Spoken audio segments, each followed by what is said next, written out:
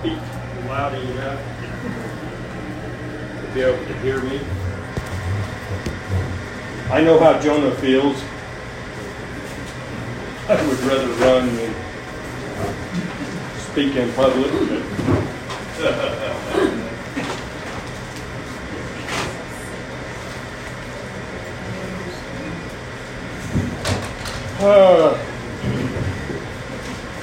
Back up a little bit. We left off in Genesis chapter 8 a couple months ago. We are going to begin in chapter 9, which God's command to Noah is repopulating the earth. In my studies of this, it's a lesson. I'm not a preacher by any means. I'm using two different study Bibles. One's very good at explaining every verse, and the other one has a much deeper meaning to what the whole picture of what God is putting out is to be. I debated a lot for time's sake, even reading the chapter, but to start out with, start in chapter 9, verses 1 through 4. So God blessed Noah and his sons and said to them, "Be fruitful and multiply and fill the earth. And the fear of you and the dread of you shall be on every beast of the earth, on every bird of the air, on all that move on the earth, and all the fish of the sea. They are given into your hand. Every moving thing that lives shall be food for you. I have given you all things, even as the green herbs. But you shall not eat flesh with its life, that is its blood." Now before this, all people on earth, I guess, were vegetarians. For now God has given Noah everything is available for him to eat, but he is not to eat flesh with its blood in it. The flesh is life. The blood is what God gave life to every living thing. So we are not to eat flesh with blood in it, because that is the life that God gave everything. So in this chapter 9, it is considered the Noah covenant that God gave Noah and those and Noah's family. Verses 6,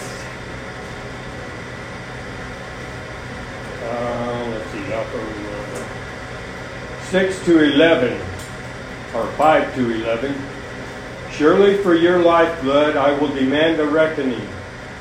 For the hand of every beast I will require it, and from the hand of man, from the hand of every man's brother I will require the life of man. Whoever sheds man's blood, by man his blood shall be shed. For in the image of God he made man. And as for you, be fruitful and multiply, bring forth abundantly in the earth, and multiply in it." Then God spoke to Noah and to his sons with him, saying, "As for me, behold, I establish my covenant with you, and with your descendants after you, and with every living creature that is with you, the birds, the cattle, every beast of the earth with you, of all that go out of the ark, every beast of the earth. Thus I establish my covenant with you. Never again shall all flesh be cut off by the waters of the flood. Never again shall there be a flood to destroy the earth." Now in this covenant, the Noahic covenant, Noah, our God, reaffirms the conditions of life of fallen man as announced by the Adamic covenant, and institutes the principles of human government to curb the outbreak of sin, since the threat of divine judgment in the form of another flood has been removed. I know that you're probably wondering, kind of like the verses I had Bo read, chapter 13 of Romans 1 through 7, how this ties in. But the deeper meaning of verse 6, whoever sheds man's blood, by man his blood shall be shed, for in the image of God he made man. No man is to take another man's life or shed his blood. This is considered the human, or the third dispensation is the beginning of human government. Now, as this is probably confusing for you, it's also for me, that when Noah and his family left the ark, God, in the Noahic covenant, subjected humanity to a new test. Before this, no man had the right to take another man's life. Make clear, this was in Genesis 4, 10 to 11, and 14, 15, and 23 and 24. In this new dispensation, although man's direct moral responsibility to God continued, as in the verses I had Bo read, it said, render to God the things that are God's. God delegated to man certain areas of his authority in which he was to obey God through submission to his fellow man. Render unto Caesar the things that are Caesar's. So that God instituted a corporate relationship of man to bring in human government. The highest function of government is the protection of human life, and out of which arises the responsibility of capital punishment. Man is not individually to avenge murder, but as a corporate group, he is to safeguard the sanctity of human life as a gift of God which cannot rightly be disposed of except as God permits. God created man in his image, so we are God's creation. God is the only one that has the right to take human life. But in this covenant, there's a deeper meaning that he has given man, or allowed man, to take through government to be able to fight the outbreak of sin that God knows is going to happen. He has given man, through the establishment of government, to be able to take man's life if he has shed blood, as in verse 6 says.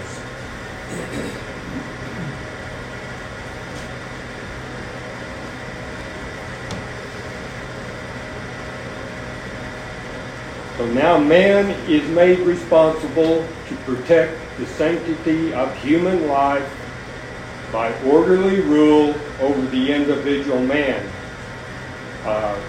even to capital punishment. So that is where our government got that we, through capital punishment, are allowed to take another man's life.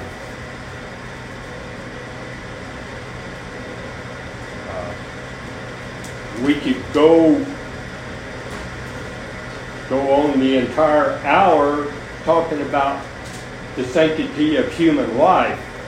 I'm not going to go there because of the amount I want to try to cover today.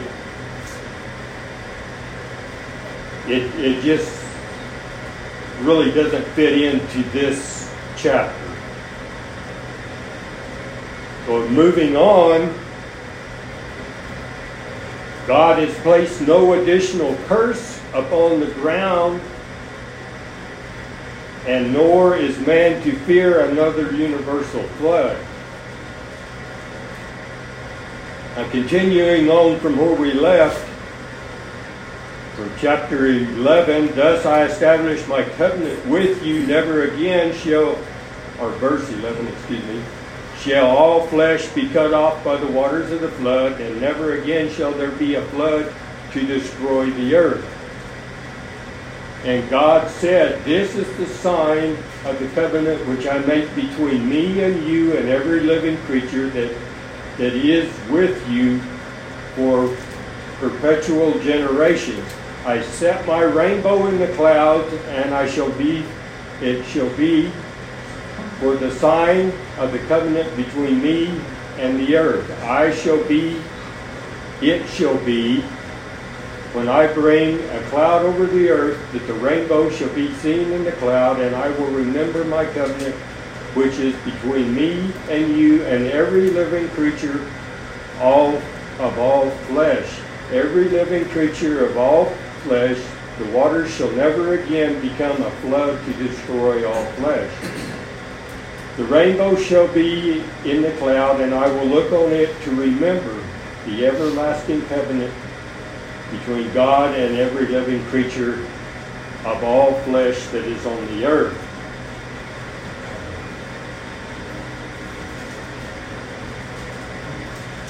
God, it doesn't really say whether before the flood it ever rained or whether there was ever a rainbow, but God is now making the rainbow in the cloud a reminder for him that he will never bring another flood upon the earth. So we can be comforted in knowing that God will never destroy all living creatures on earth by a flood. We have yet seen as to when Christ returns, it says this world will come to an end. We don't know how or by what.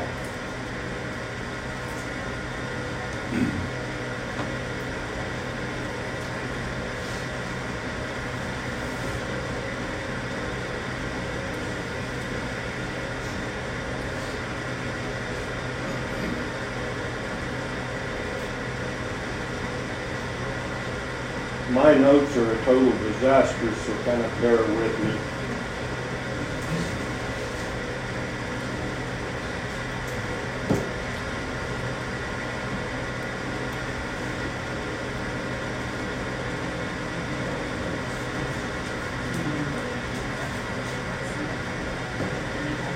So God's pledge was that he would never destroy the earth by flood, and that the rainbow would be a reminder that he would not. Verses 17 through 23, God said to Noah, this is the sign of the covenant which I have established between me and all flesh that is on earth. Now the sons of Noah who went out of the ark were Shem, Ham, and Japheth. And Ham was the father of Canaan.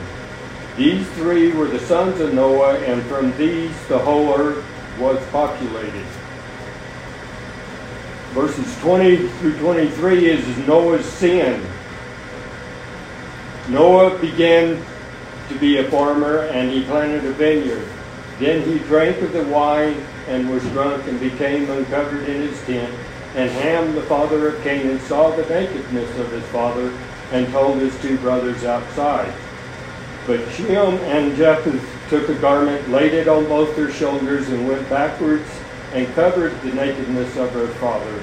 Their faces were turned away, and they did not see their father's nakedness.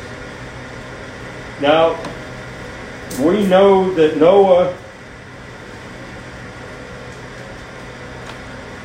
was a godly man, walked with God and talked with God, and you would have thought he would have never sinned. But as God knows humans are going to sin regardless of what God does for us, we will still sin. And in Noah's sin, Ham saw his father's nakedness and mocked his father in his drunkenness, and thus Noah's prophecy came about of the curse to Canaan. Now there's a lot of discussion as to why, if Ham sinned against his father, why the curse went to Canaan, Ham's son. So, verses 24 through 29, Noah awoke from his wine and knew that his younger son had done what his younger son had done to him. Then he said, "Cursed be Canaan. A servant of servants he shall be to his brethren." He said, "Blessed be the Lord, the God of Shem, and may Canaan be his servant. May God enlarge Japheth, and may he dwell in the tents of Shem, and may Canaan be his servant." And Noah lived after the flood 350 years. So all the days of Noah were 950 years, and he died. But backing up, verse 24, when Noah awoke from his wine and knew his younger son had done what his younger son had done to him, he prophesied. Now in this, where it states younger son, a lot of times in the Bible, younger son could even mean grandson or great-grandson. So Noah's prophecy, even though Canaan was Ham's son, Noah considered him his younger son. And whether Canaan may have done something despicable to Noah during his drunken state, and that's why Noah has cursed Canaan. He didn't curse Ham because he would have been cursing a third of the world's population in respect. He cursed Canaan, Ham's son, and of course Ham had multiple sons in his genealogy. To have cursed Ham would have been cursing 1/3 of the nation's population, and Noah wasn't going to do that. Noah's prophecy curses the country of Canaan more than Canaan himself. But obviously, Canaan was the one who sinned against Noah. So Noah's prophecy was a curse upon Canaan, or the country of Canaan more likely. That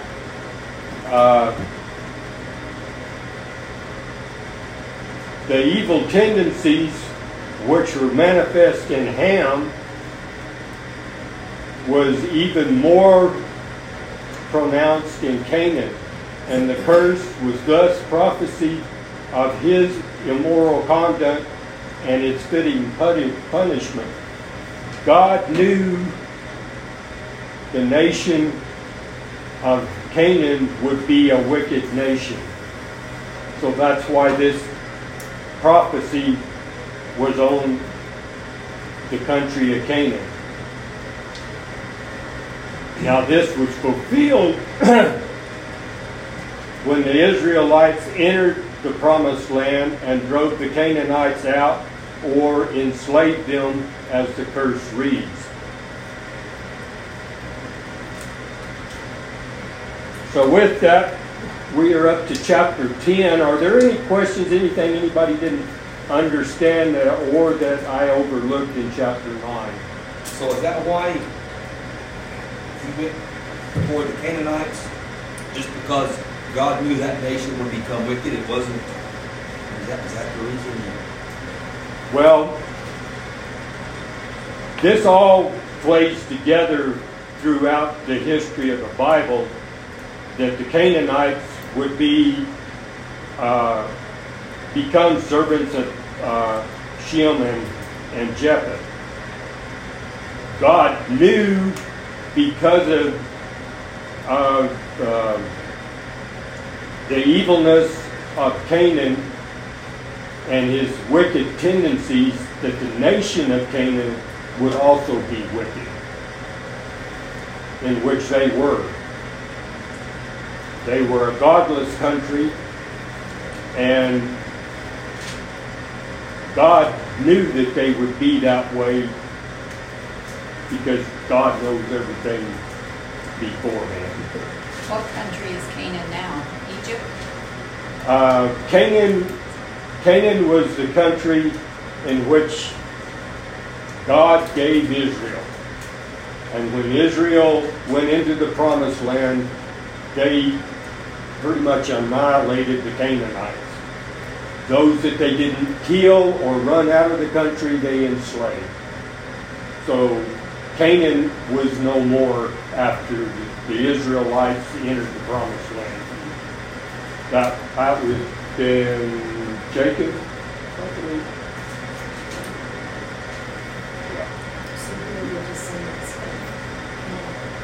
Excuse me, I can't hear over. Who are the descendants of Ham? The descendants of Ham, if we want to get into the genealogy, okay. Chapter 10. The sons of Ham were Cush, Mizraim, Put, and Canaan.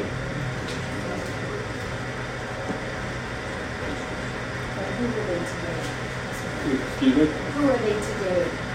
Who are they today? Yeah. It is hard to say. Just a second. I have a chart that tells that somewhere.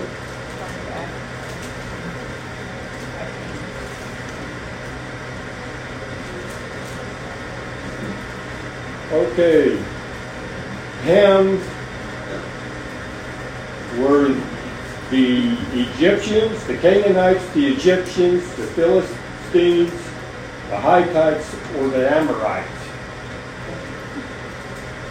All the ites. Hmm?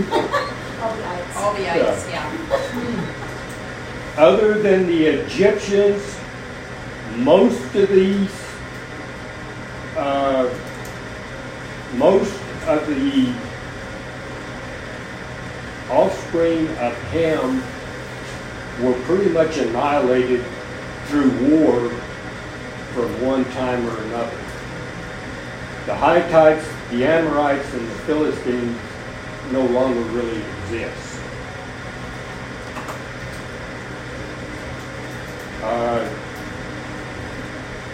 Shem the offspring of them were the Hebrews, the Chaldeans, the Assyrians, the Persians, and the Syrians. In respect,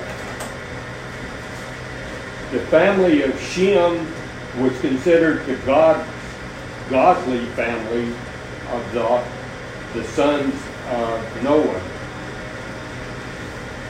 So, as we go on through the Bible, we will see and be tracing the Hebrews. You'll see the Chaldeans come up, the Assyrians, the Persians, and the Syrians. Now the offspring of Japheth were primarily the Greeks, the Thracians, and the Sicilians. Don't ask me to say that one again. Those of Japheth were primarily the ones who created government. They were responsible for art and somewhat more responsible for the creation of written language.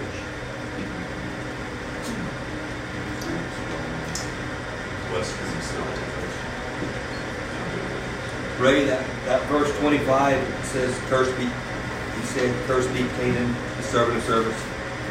He shall be unto his brethren." I'm sure you have the same note in your Bible I have. It says, this verse has been wrongfully used to support racial prejudice and even slavery. But really, Noah's curse there wasn't against a certain race. It was just against that Canaanite nation. The Canaanite people nation. misinterpret that a lot to get the racial prejudice. That misinterpretation is just, I read a little bit of that on another Bible commentary I have. There's nothing racial about it because none of these people were black in the first place. So there's no way anything that will hold up to it being a racial or thing about slavery. In those days, conquering countries made slaves out of the countries they conquered.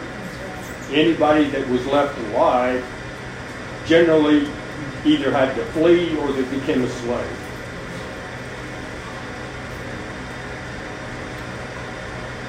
So to try to make something out of that footnote that it was a racial thing toward slavery, it's not.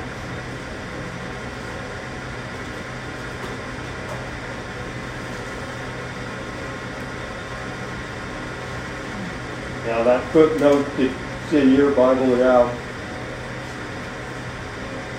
but rather that prophecy was against the Canaanite nation, a nation God knew would become wicked.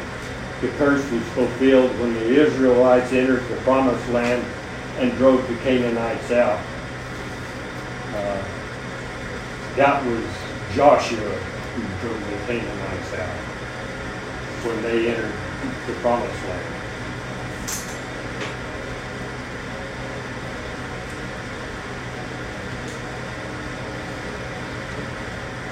So now back to chapter 10. I'm not going to read all of the genealogy of Noah's children, Shem, Ham, and Japheth, because I can't pronounce half of their offspring's names. The second half of the chapter, if you go into it, it gives you where a lot of these people settled and the beginning of the countries that they went to.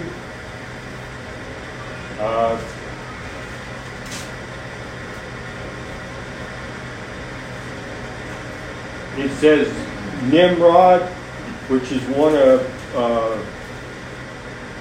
Ham's great-grandchildren, being the mighty warrior before the Lord, and then his kingdom was Babel,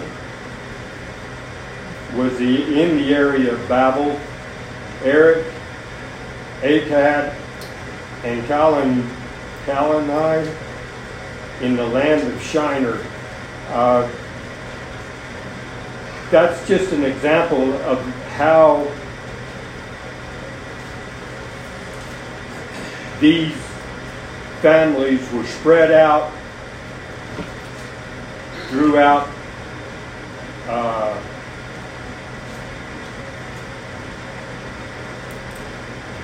the Mideast, even Africa, Asia and Asia Minor, Egypt, and Europe were where all of these families began to populate, or repopulate, I might say.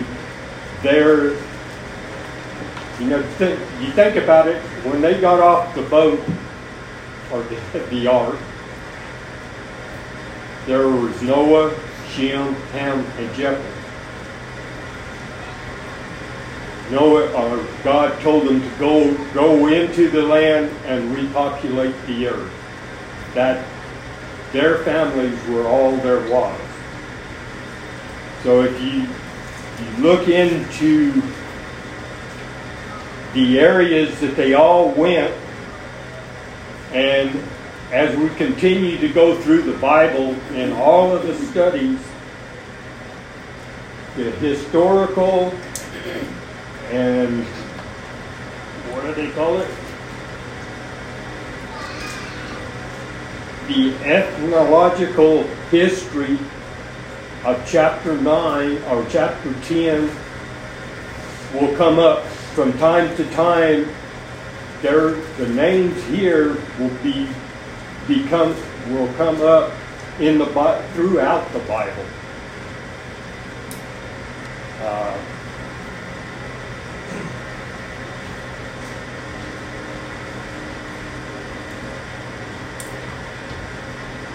They were responsible for reestablishing towns and nations. And as we study this, we will run across that. Now, I had originally thought about covering the Tower of Babel in chapter 11, but because of time's sake, I'm not going to go there. But after chapter 10, we go into what is the call of Abram, and primarily will stay on the godly side of Noah's families, which is Shem. Jesus descended from Shem's family. Jesus descended from Shem's family. Right. All of the godly people within the Bible, all of the prophecies and everything else came out of the family of Shem. So if we continue to go through, even in Genesis, we will stay within the family of Shem. So if you read on through chapter 10, when you get into the offspring of Shem, they will be in the Bible somewhere as we go on through the study. Was Shem the oldest? Yes.